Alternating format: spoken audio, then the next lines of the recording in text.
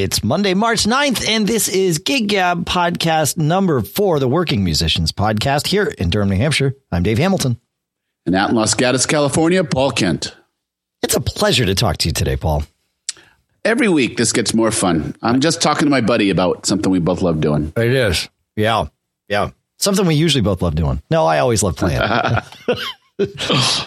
Do you love rehearsing? That's the question. I just got back from a rehearsal. Actually, by and large, the rehearsal part of it itself went fine. It's kind of a weird scenario that I'm in, and I've learned to this theater gig that I'm involved in right now. I've learned to ask more questions going in. I realized I got very lucky with good fits, and like production wise, good fits for me in the theater stuff that I've kind of gotten back involved with over the last year, and this one I would not do again if I knew what I know now, but that's okay. It'll be awesome. It just, I've learned that mostly I shouldn't take a gig for an instrument that I don't play. That's kind of the most frustrating part. What are you playing? Synthesizer and some drums but I was led to believe that the synthesizer stuff was far less involved than it actually turns out to be. So it's kind of a universal truth that stress comes from the unknown. Totally, yeah, right. That's a band thing. That's a lesson of life thing, right? So Shame on you for taking a gig, outside the comfort zone, right? Absolutely. Yep. No, I should have seen the book before. I was told it was one thing because the person who told me thought it was one thing. And then as I got deeper, it's like, whoa, this is not that thing. But, by that point, it was like I couldn't really back out. So it's fine. We'll make it through. It'll be fine. It'll be fine. You'll get there. Yeah. I'm not, just one of those things. But, so I was thinking this week, we might talk about that whole thing, preparation, rehearsing, how you prepare new material, how you prepare any material. And we'll see where the conversation goes from there. What do you think? I like it. How often does your main band rehearse? We try to rehearse once a week. Realistically, we probably rehearse twice a month is what it works out to be. Got it. And do the guys know what's going to happen when they walk in for rehearsal in advance? Do you send them out any notes, or does somebody say, here's what we're going to do this week? For us, it's pretty loose in that there's no one driving force. Everybody kind of has their ideas. When it comes time to running the rehearsal, one of us, usually me, but not always me, kind of make sure we stay on track with things that we need to look at, maybe existing songs we need to brush up on, and new stuff to work on, and making sure we get that balance right, and everybody's happy, but at the same time we get done what we need to get done. But as far as ideas of what to do, especially in terms of new stuff, that kind of comes from throughout the band, and we vet it, and we have an interesting vetting process that we've sort of developed. I think every band does.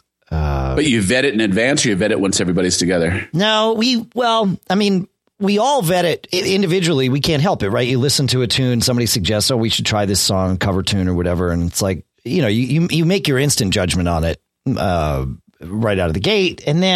But we always tend to try stuff. And really it's a lot like what we did in the All-Star Band, right? If you're the one that wants to play the song and you're the one singing it, you've got to come in knowing how to drive this thing home.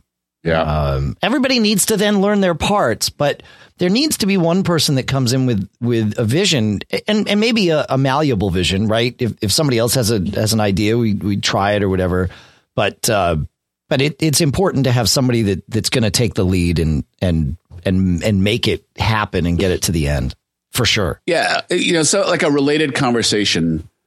I refer to my band as a benevolent dictatorship. Like, right. One guy, me, definitely is driving the bus and is making final calls on stuff. But I've learned over the years that you really need this concept of buy-in for things to be successful. You can't. When I started, it was like, listen, here's the deal. I'll do all the work. I'll go get all the gigs, but I get to make the choices on songs and, these types of things.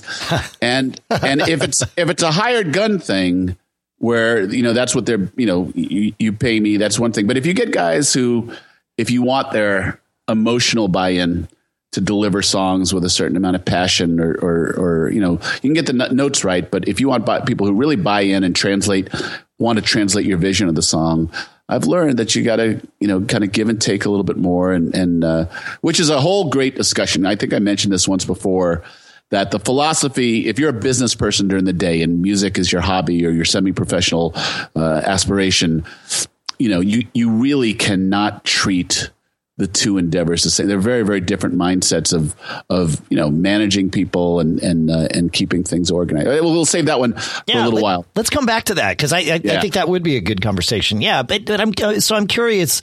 And my guess is I'd actually like for both of us to share our processes of what our bands go through and actually, you know, what it takes to get a song from here's the germ of the idea to you're actually bothering to try and play it live once. Yeah, right? absolutely.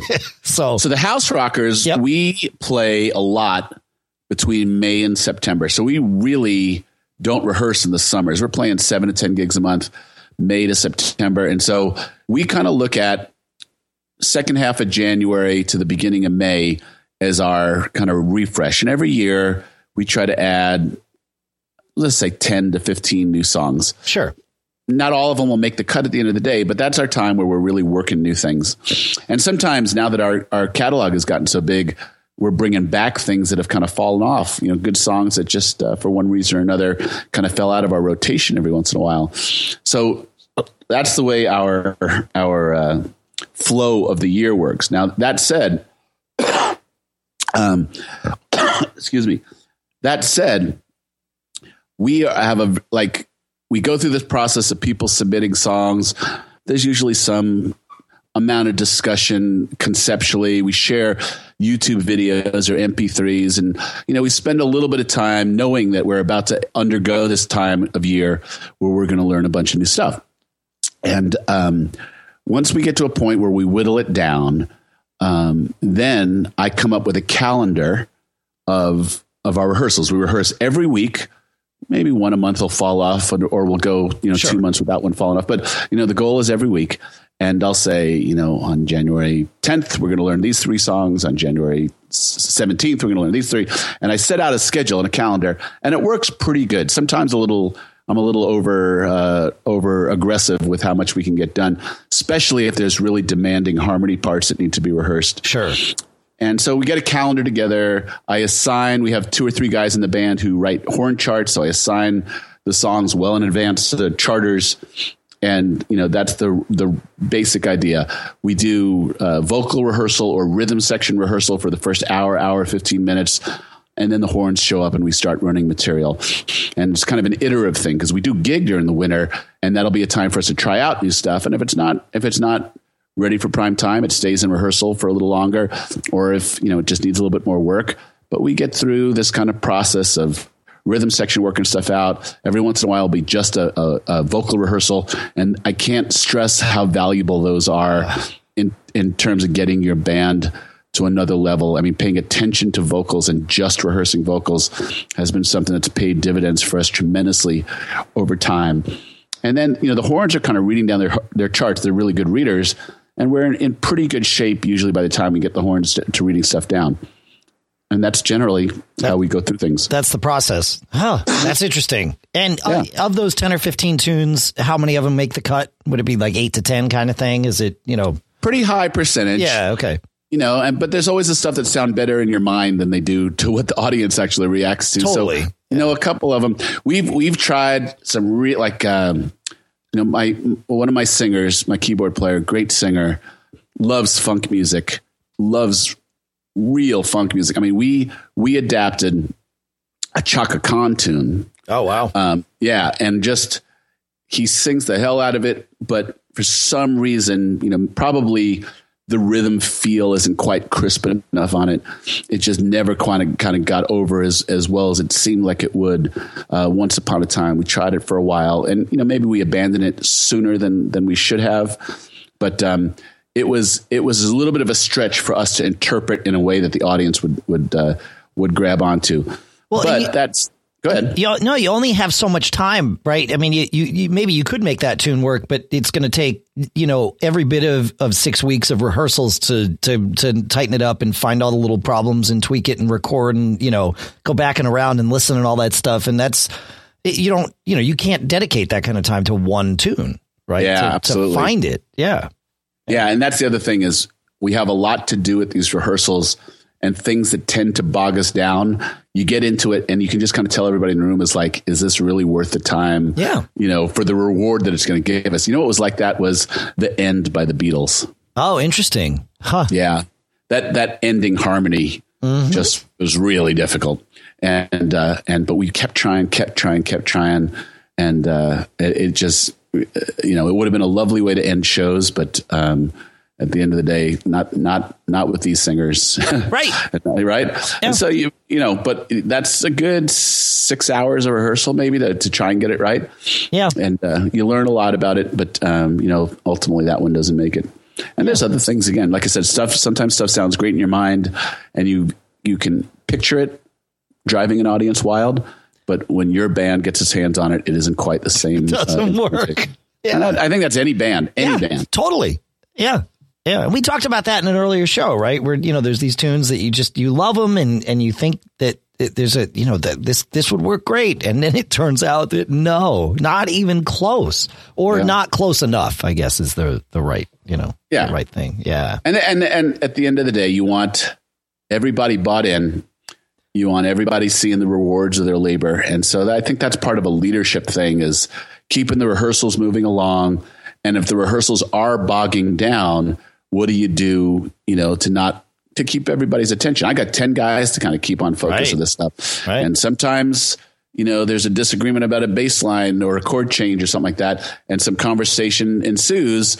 And, the drummer is like, did you really need me here for this? And the answer is yes. I mean, you got to work through and smooth out the edges of things sometimes. Yep. But, horn charts, there's some nuances and subtleties to horn charts sometimes that the horn section has to put their head together, and figure out if it's exactly what they want to say and what the charter meant. So keeping rehearsals moving along, keeping them productive, keeping them fun, keeping them brisk. I think that's a really good skill for a leader to have. How many, and we'll go through how we do it in Fling in a minute, but I'm just curious, how many at any given rehearsal do you start with do you warm up with a tune that you've already played before? How many do you play any songs that you just already know cold? How often does that happen at rehearsal? Is that even a part of it? Or if something's in the bag, do you just you don't rehearse it? It doesn't need to be rehearsed. It's a combination of things. I mean, mostly because time is at a premium. Sure. We'll start with something that is in progress or ready to go, but not always. I mean, like this year when we'd been playing great for a long time and the stuff we know. And so no need to, not even to warm up. We just kind of have dove into things this year and started plowing through the list of stuff that we have. And it's going great. I mean, I think we knocked out 4 new songs in a 2 hour, 15-minute rehearsal. That's awesome. The first time. Yeah. But here's the deal. So here's the other part of it. Remember I said I send out this list of what the plan is, along with either an MP3 or a link to a Dropbox thing. Right. Or more often than not, YouTube stuff. And the expectation is that people do their homework and come prepared. And so this is huge because that's the other thing. It has always been the expectation, and different guys at different times may or may not have done that. Yeah. And that pisses you off if you're the guy who put his time into being prepared. Right. Yep. I think it's just a lack of courtesy. It's a lack of respect for your bandmates. If you're not going to let them know, hey guys, I got a bad week this week. My kids are this, or or work is keeping me late. I'm not going to be prepared. So let's hold off. That's totally acceptable. All right. We're realistic about people. It happens. Absolutely. Right. But just to show up and say, oh, I didn't, I didn't have time this week when the other people have. I look around the room and I see people like, what the hell? Why did I put my time in? Yeah. And so that's something I'm sensitive to. And so that's the one where I kind of, remind people you're part of a team. Don't let your team down. Do your share of the work. Come prepared. And that's how we plow ahead of things. I know a lot of bands They just say we're getting together, and then they, bullshit for a while. What do you want to do? Hey, how about this? How about this? And that works for them. That's great. But I'm maybe a little over anal in that area, and I just try and have a lot of respect for people's time. And so I set the expectation. Here's what we're going to do. Here's what's expected of you, But I will tell you this. I sent out a note to my band this year because, we have a lot of perfectionists in our group, and, it's 10 guys is the other. I have 10 creative people in my band. And, the rehearsals went through a period of time where they just got a little cranky. And it was frustrating and really hurt the chemistry of the group, in my opinion. And it just became like rehearsal was not fun. It was a labor. And so before we started our season of rehearsals this year, I sent a note to my band saying, hey, remember, we're a band. We're all in this together. Remember to speak respectfully to everybody. Listen respectfully. Don't doodle, don't have side conversations, just turn your back. Don't walk out of a rehearsal room and not let us know what's going on. Sure. And just kind of reminded everybody that we're there to get some stuff done. We're friends. We're bandmates. We're there to kind of plow through stuff and do good work together. And it was a reset that was needed this year. And it's been really effective so far. And that's one of the reasons we're plowing through. Guys have come. The horn charts have been ready. All the rhythm section, has learned their stuff or bring their notes to go along. And, nobody's coming in blind or cold to our rehearsals this year. And it's really made a huge difference. Well, that's cool. That's good. Yeah. That's great. Yeah. Yeah. It's tough. The larger the band, I've always said, as soon as you get more than 3 people in a band, you're going to have cliques develop. Right. And to varying degrees, depending on, all sorts of factors. But as soon as you have 4 or more people in a band, you can have cliques of 2 and it can get weird, especially in rehearsals when things, like you said, you've got something you don't plan to have to spend, 10 minutes working on a harmony that happens amongst 3 people. But that's what you got to do. And it means that the other 7 just need to, hang tight for a little bit. And make that happen, Yep. Yeah. So in Fling, we have a much different process, partially because our schedule, we have busy times and then we have slow times, but it's not predictable like yours, at least not to that degree. And so, when we're in busy mode, we tend not to rehearse. But otherwise, like I said, it's, somewhere between 2 and 3 times a month is what it turns out to be realistically. And we have a process that we call the funnel, right? And so songs are constantly being poured into the funnel. And usually what'll happen is the day of a rehearsal, someone or sometimes multiple people will suggest songs and they'll just come up and somebody will bring charts to the rehearsal and we will listen to it together, which kind of drives me crazy. It used to drive me crazy. I've gotten used to it. I'm like you. I'd prefer to come in having, time to prep and actually do it. But this has actually worked well for Fling. And so I've embraced it now. So we'll listen to it together once and then we'll play through as best we can. It's never going to be perfect. Sometimes it is, and then that's really nice, but usually not, right? We did this with Tell Me Why a couple of weeks ago, and within, 3 times through, we had everything, including all the harmonies, just perfect. And we just kind of looked around and we're like, yeah, okay, good, great, check, But that doesn't work, and it really shouldn't have worked with that song. But I had played it before, and our keyboard player came in and really knew it. So that helps, right? When you've got people that. So I did. It was different. I did have prep work done. He did have prep work done, and we were the 2 main singers on it. So that helped. But we pour songs into the funnel, and then we play them through that first time, and it really actually helps my process. I think it's true of everybody in the band to at least feel what it's like. And it's the steamroller, right? It's not going to be perfect. So you don't bother stopping for anything. You just play it through as best you can. And maybe you only get halfway through and you realize, okay, this requires more work than just hacking through it once.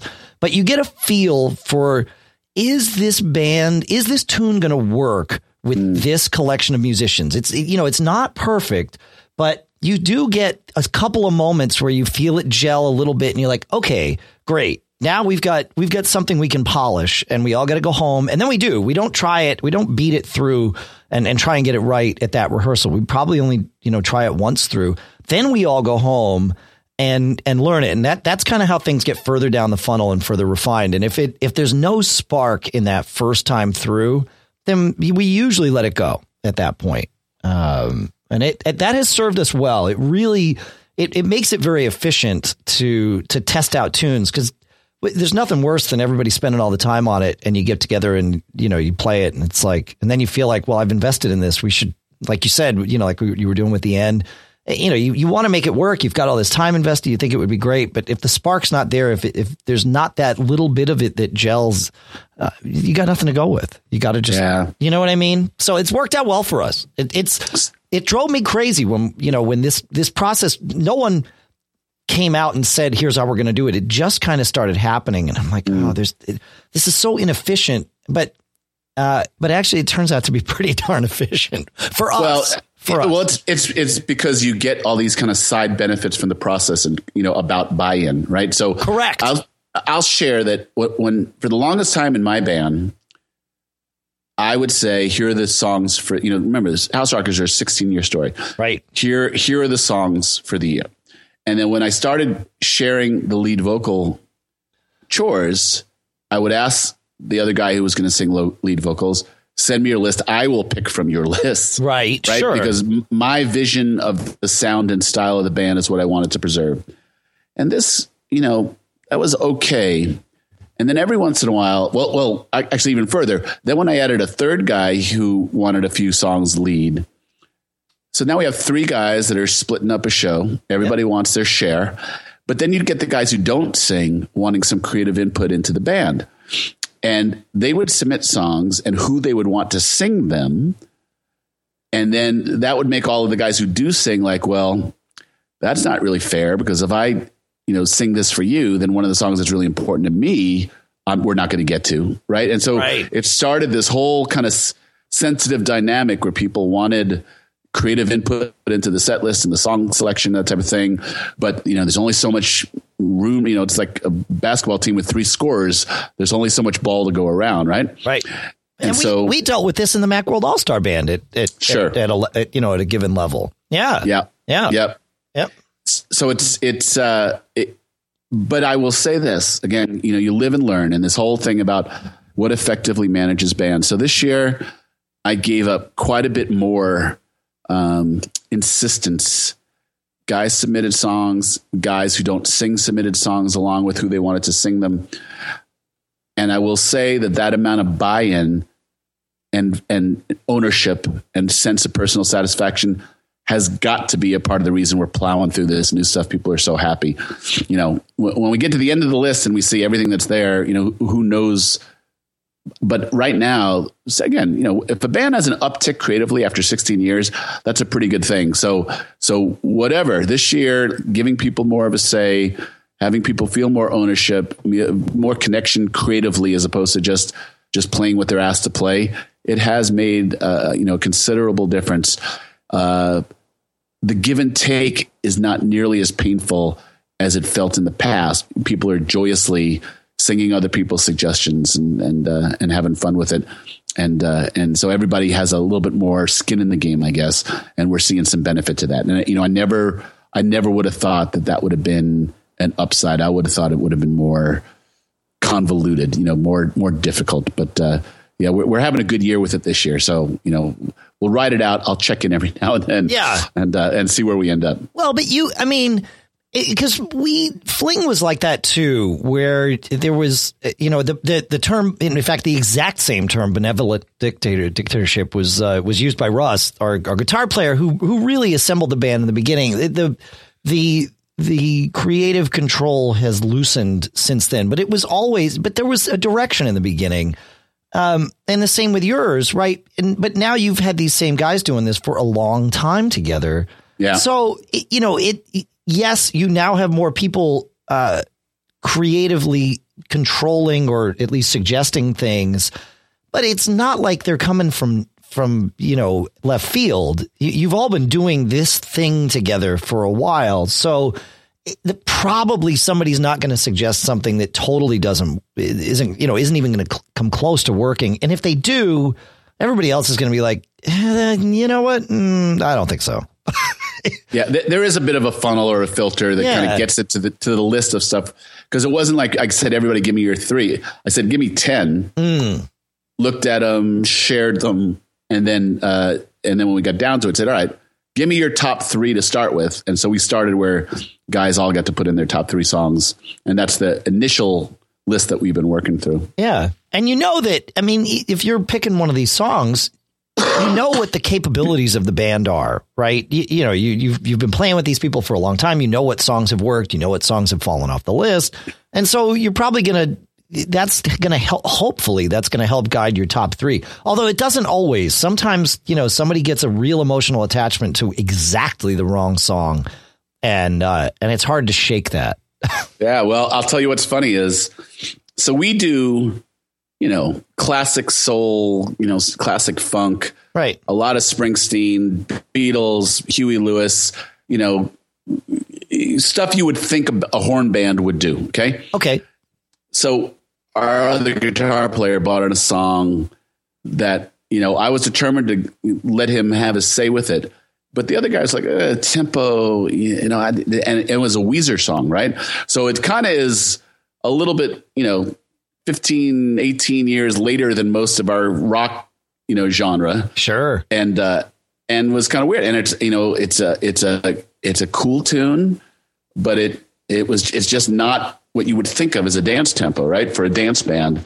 We played it for the first time last week. The guy who sang the crap. I mean, and we actually, when we got around to it in rehearsals, the guy who writes charts for us added a killer chart to it, totally made it sound like our own. The guy sung the hell out of it, and we played it for the first time, and people loved it. And so sometimes songs will surprise you. You got to keep your heart open. You got to keep your mind open. You totally do. No, we've learned. Our bass player, and I think I've brought this up before, in Fling, he brings in songs that are kind of unknowns and weird from a song selection standpoint, but he's got a batting average of about 90% with this thing. Wow. Yeah, because he usually picks songs that work for this band.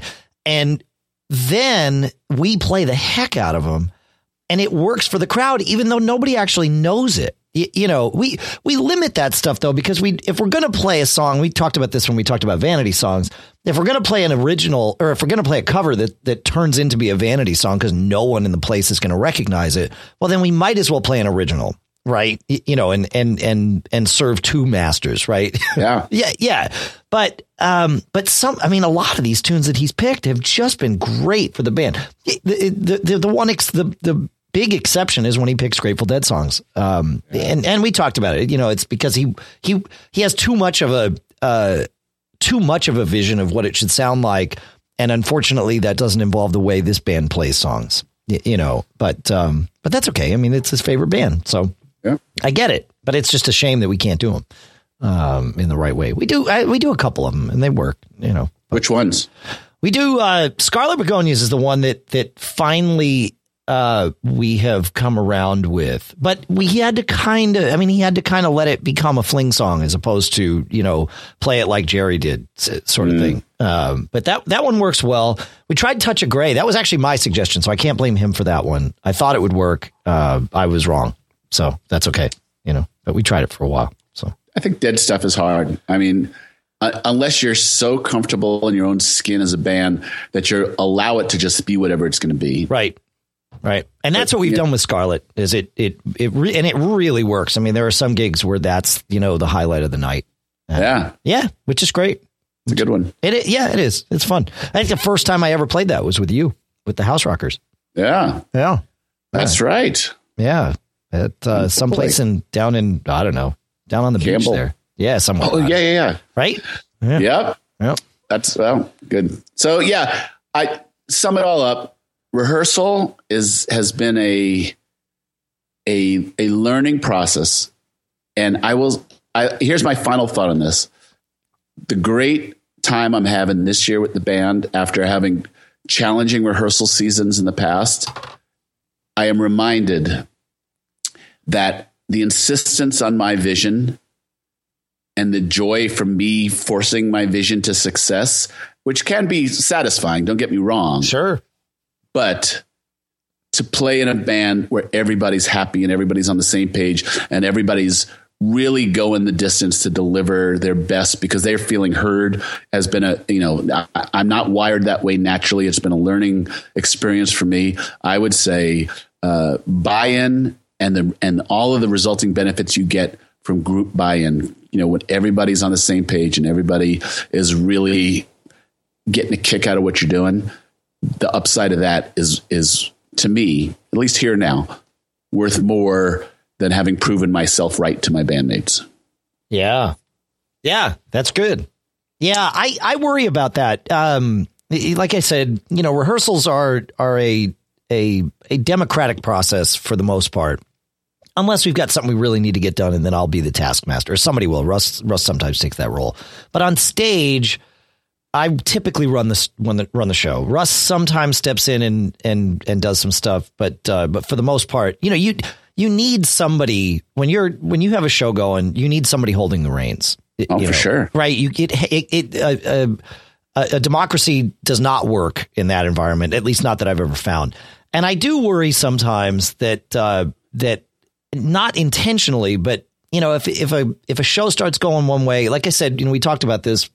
We put together set lists, but a lot of times it goes into audible mode, and I worry that I don't serve the guys' desires in audible mode. I serve the benefit of the crowd and the benefit of the band, and that's not a bad thing, right? Because it when it works, and it usually works. I've got a pretty good track record with running shows like that, but you have your go-to stuff that doesn't necessarily get the one guy's, new cover out that we wanted to try and that sort of thing. And it's like, yeah, I know. But well, as a leader, you're trying to do a couple things. It's like we use sports analogies and not, you're trying to keep everybody's head in the game. But I wholeheartedly agree that at a gig, the leader has to reserve the right to you can't sit there, debating, negotiating what the next song is going to be. The band is just so much more impressive where the leader calls it and the band kicks it. Right. And that's it. Anything short of that, you are not looking professional. That's right. Yeah. But I just, I question, and not in the moment. In the moment, I just do what I do. But afterwards, I always kind of think back and like, could we have tried this song in that slot?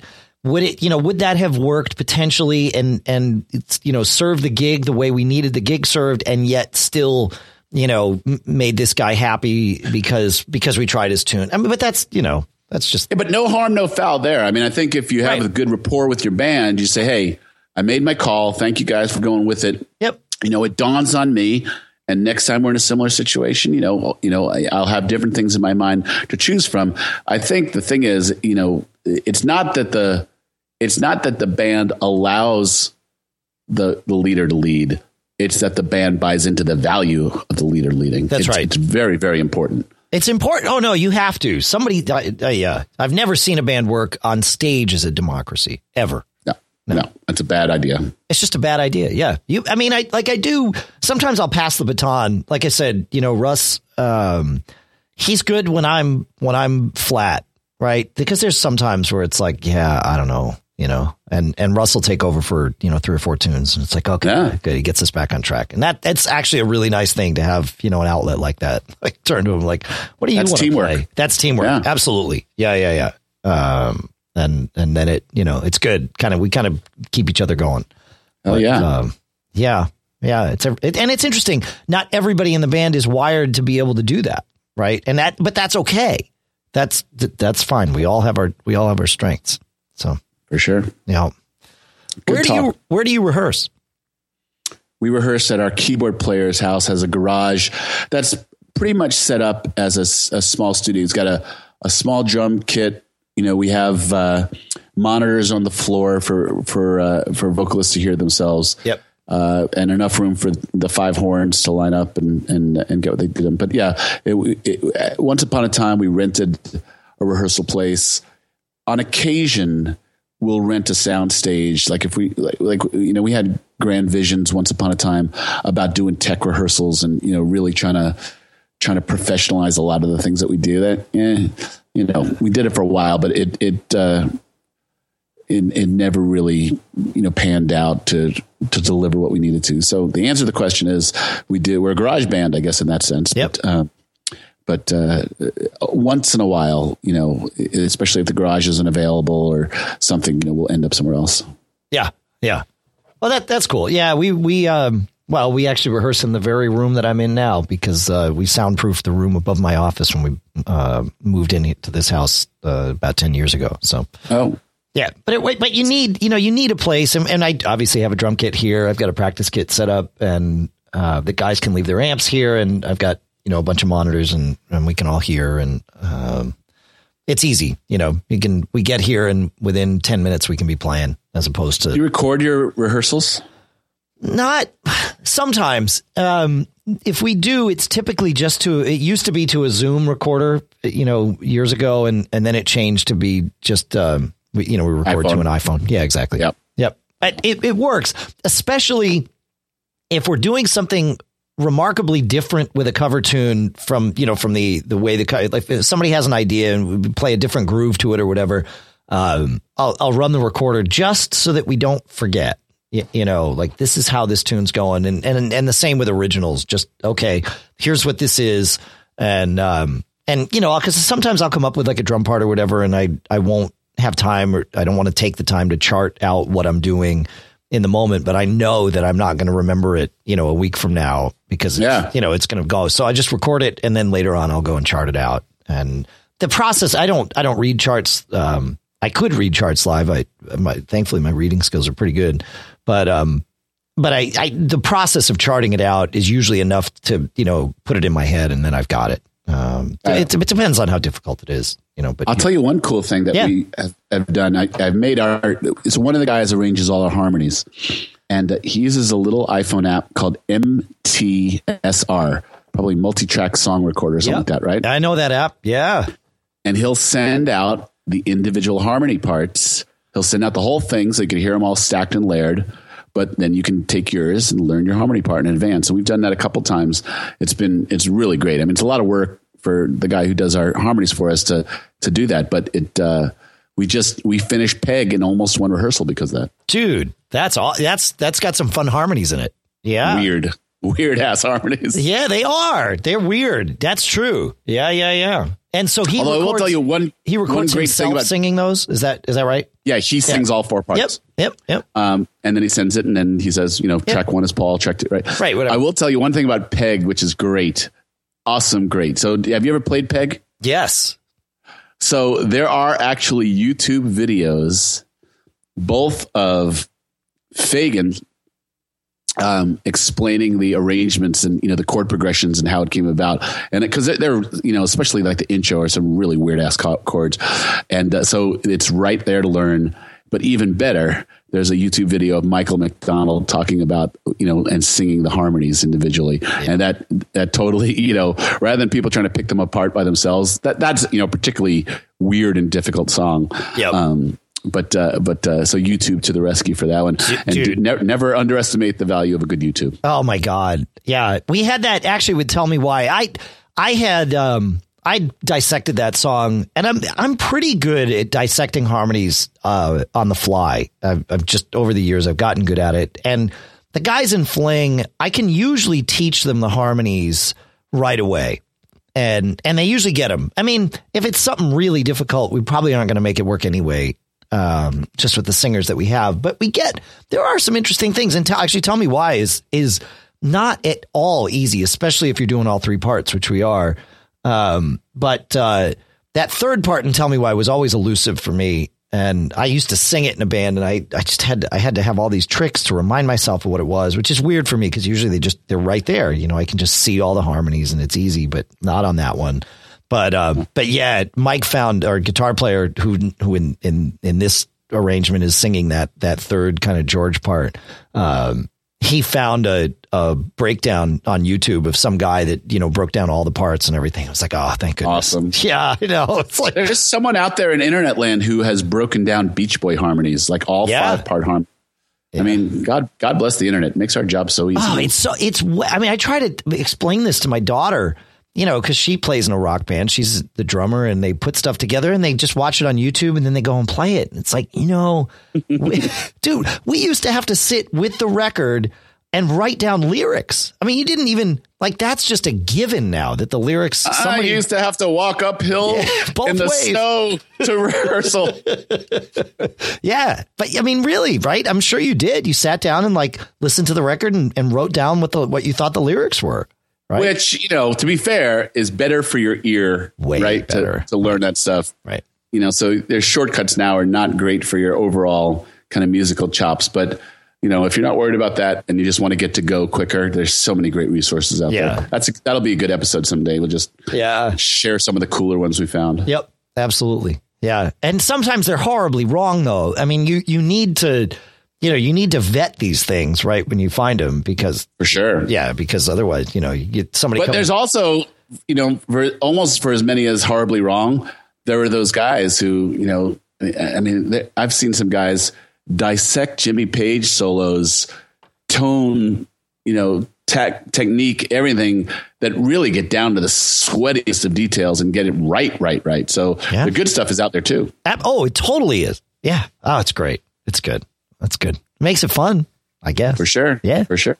Makes it easy. And is your how's the sound in your rehearsal room? Is it? I mean, do you have to worry about neighbors and that sort of thing wherever you go? We don't. We stop by 10:30 at night. Okay, and which is a different. So how's the sound? It's not a great mix. It's a small room. We get it done. The band is probably a little too loud for the vocals to comfortably come out on top. But, then we remind each other to get underneath the vocals, which is a good exercise for bands in general. Anyway, yeah. And we always, but it's not the same as a nice, full in-ear mix or something like that. And there's only one monitor for, 3 of the guys. And sure. So it's functional for rehearsal. I can't complain. And the price certainly is right. Right. Yeah. Yeah. Well, we went a little nuts here when we built this room, and I floated the walls and yeah. Well, why not? Right. I had a clean slate. The room was framed out, but it was not finished. So I did a little research and I'm like, wait a minute, how hard is this? And I learned about resilient channel and how to float the sheetrock so that you isolate the low end. And then we put mineral fiber insulation in the walls so that the high end doesn't get through. And then inside the room, we put acoustic tile up on the walls and on the ceiling. Yep. And it was weird. The day we were putting up the tile, I mean, it was pretty much the last thing we did. There were 3 of us here in the room putting up the tile, and we got about halfway through, and I had figured it out, and I talked to this company called Auralex that does a lot of this stuff, and they helped me kind of engineer what we should do in the room. And they, with the acoustic tile, what you do is you have the tiles kind of offset across from each other. You don't need to tile the entire wall. You just need to not have anything where sound can bounce directly back and forth. And so, we snapped a couple of lines and started putting stuff up. We got about halfway through with it, and the sound just sucked out of the room. We were chit-chatting or whatever, and suddenly it was like, whoa, I can't really hear you as well, Yeah. Yeah, it's pretty good, though. I mean, that is good. It makes a difference. Yeah, it cost about twice as much as I expected, but, whatever. It's just money, I guess. It's good, though, because we can play and everybody hears the vocals, and there's one weird resonant frequency in the room, but that's easy enough to tune out. We figured that out a long time ago. And so now it's just a no-brainer. Things sound great. Oh, yeah. Well, cool. Yeah. You enjoy that. I do. Yeah. Yeah. I should, right? Paid for it. Yeah. Yeah. What else do we have? Is that enough for today, Paul? That's kind of the rehearsal podcast today. So I think it's a good discussion.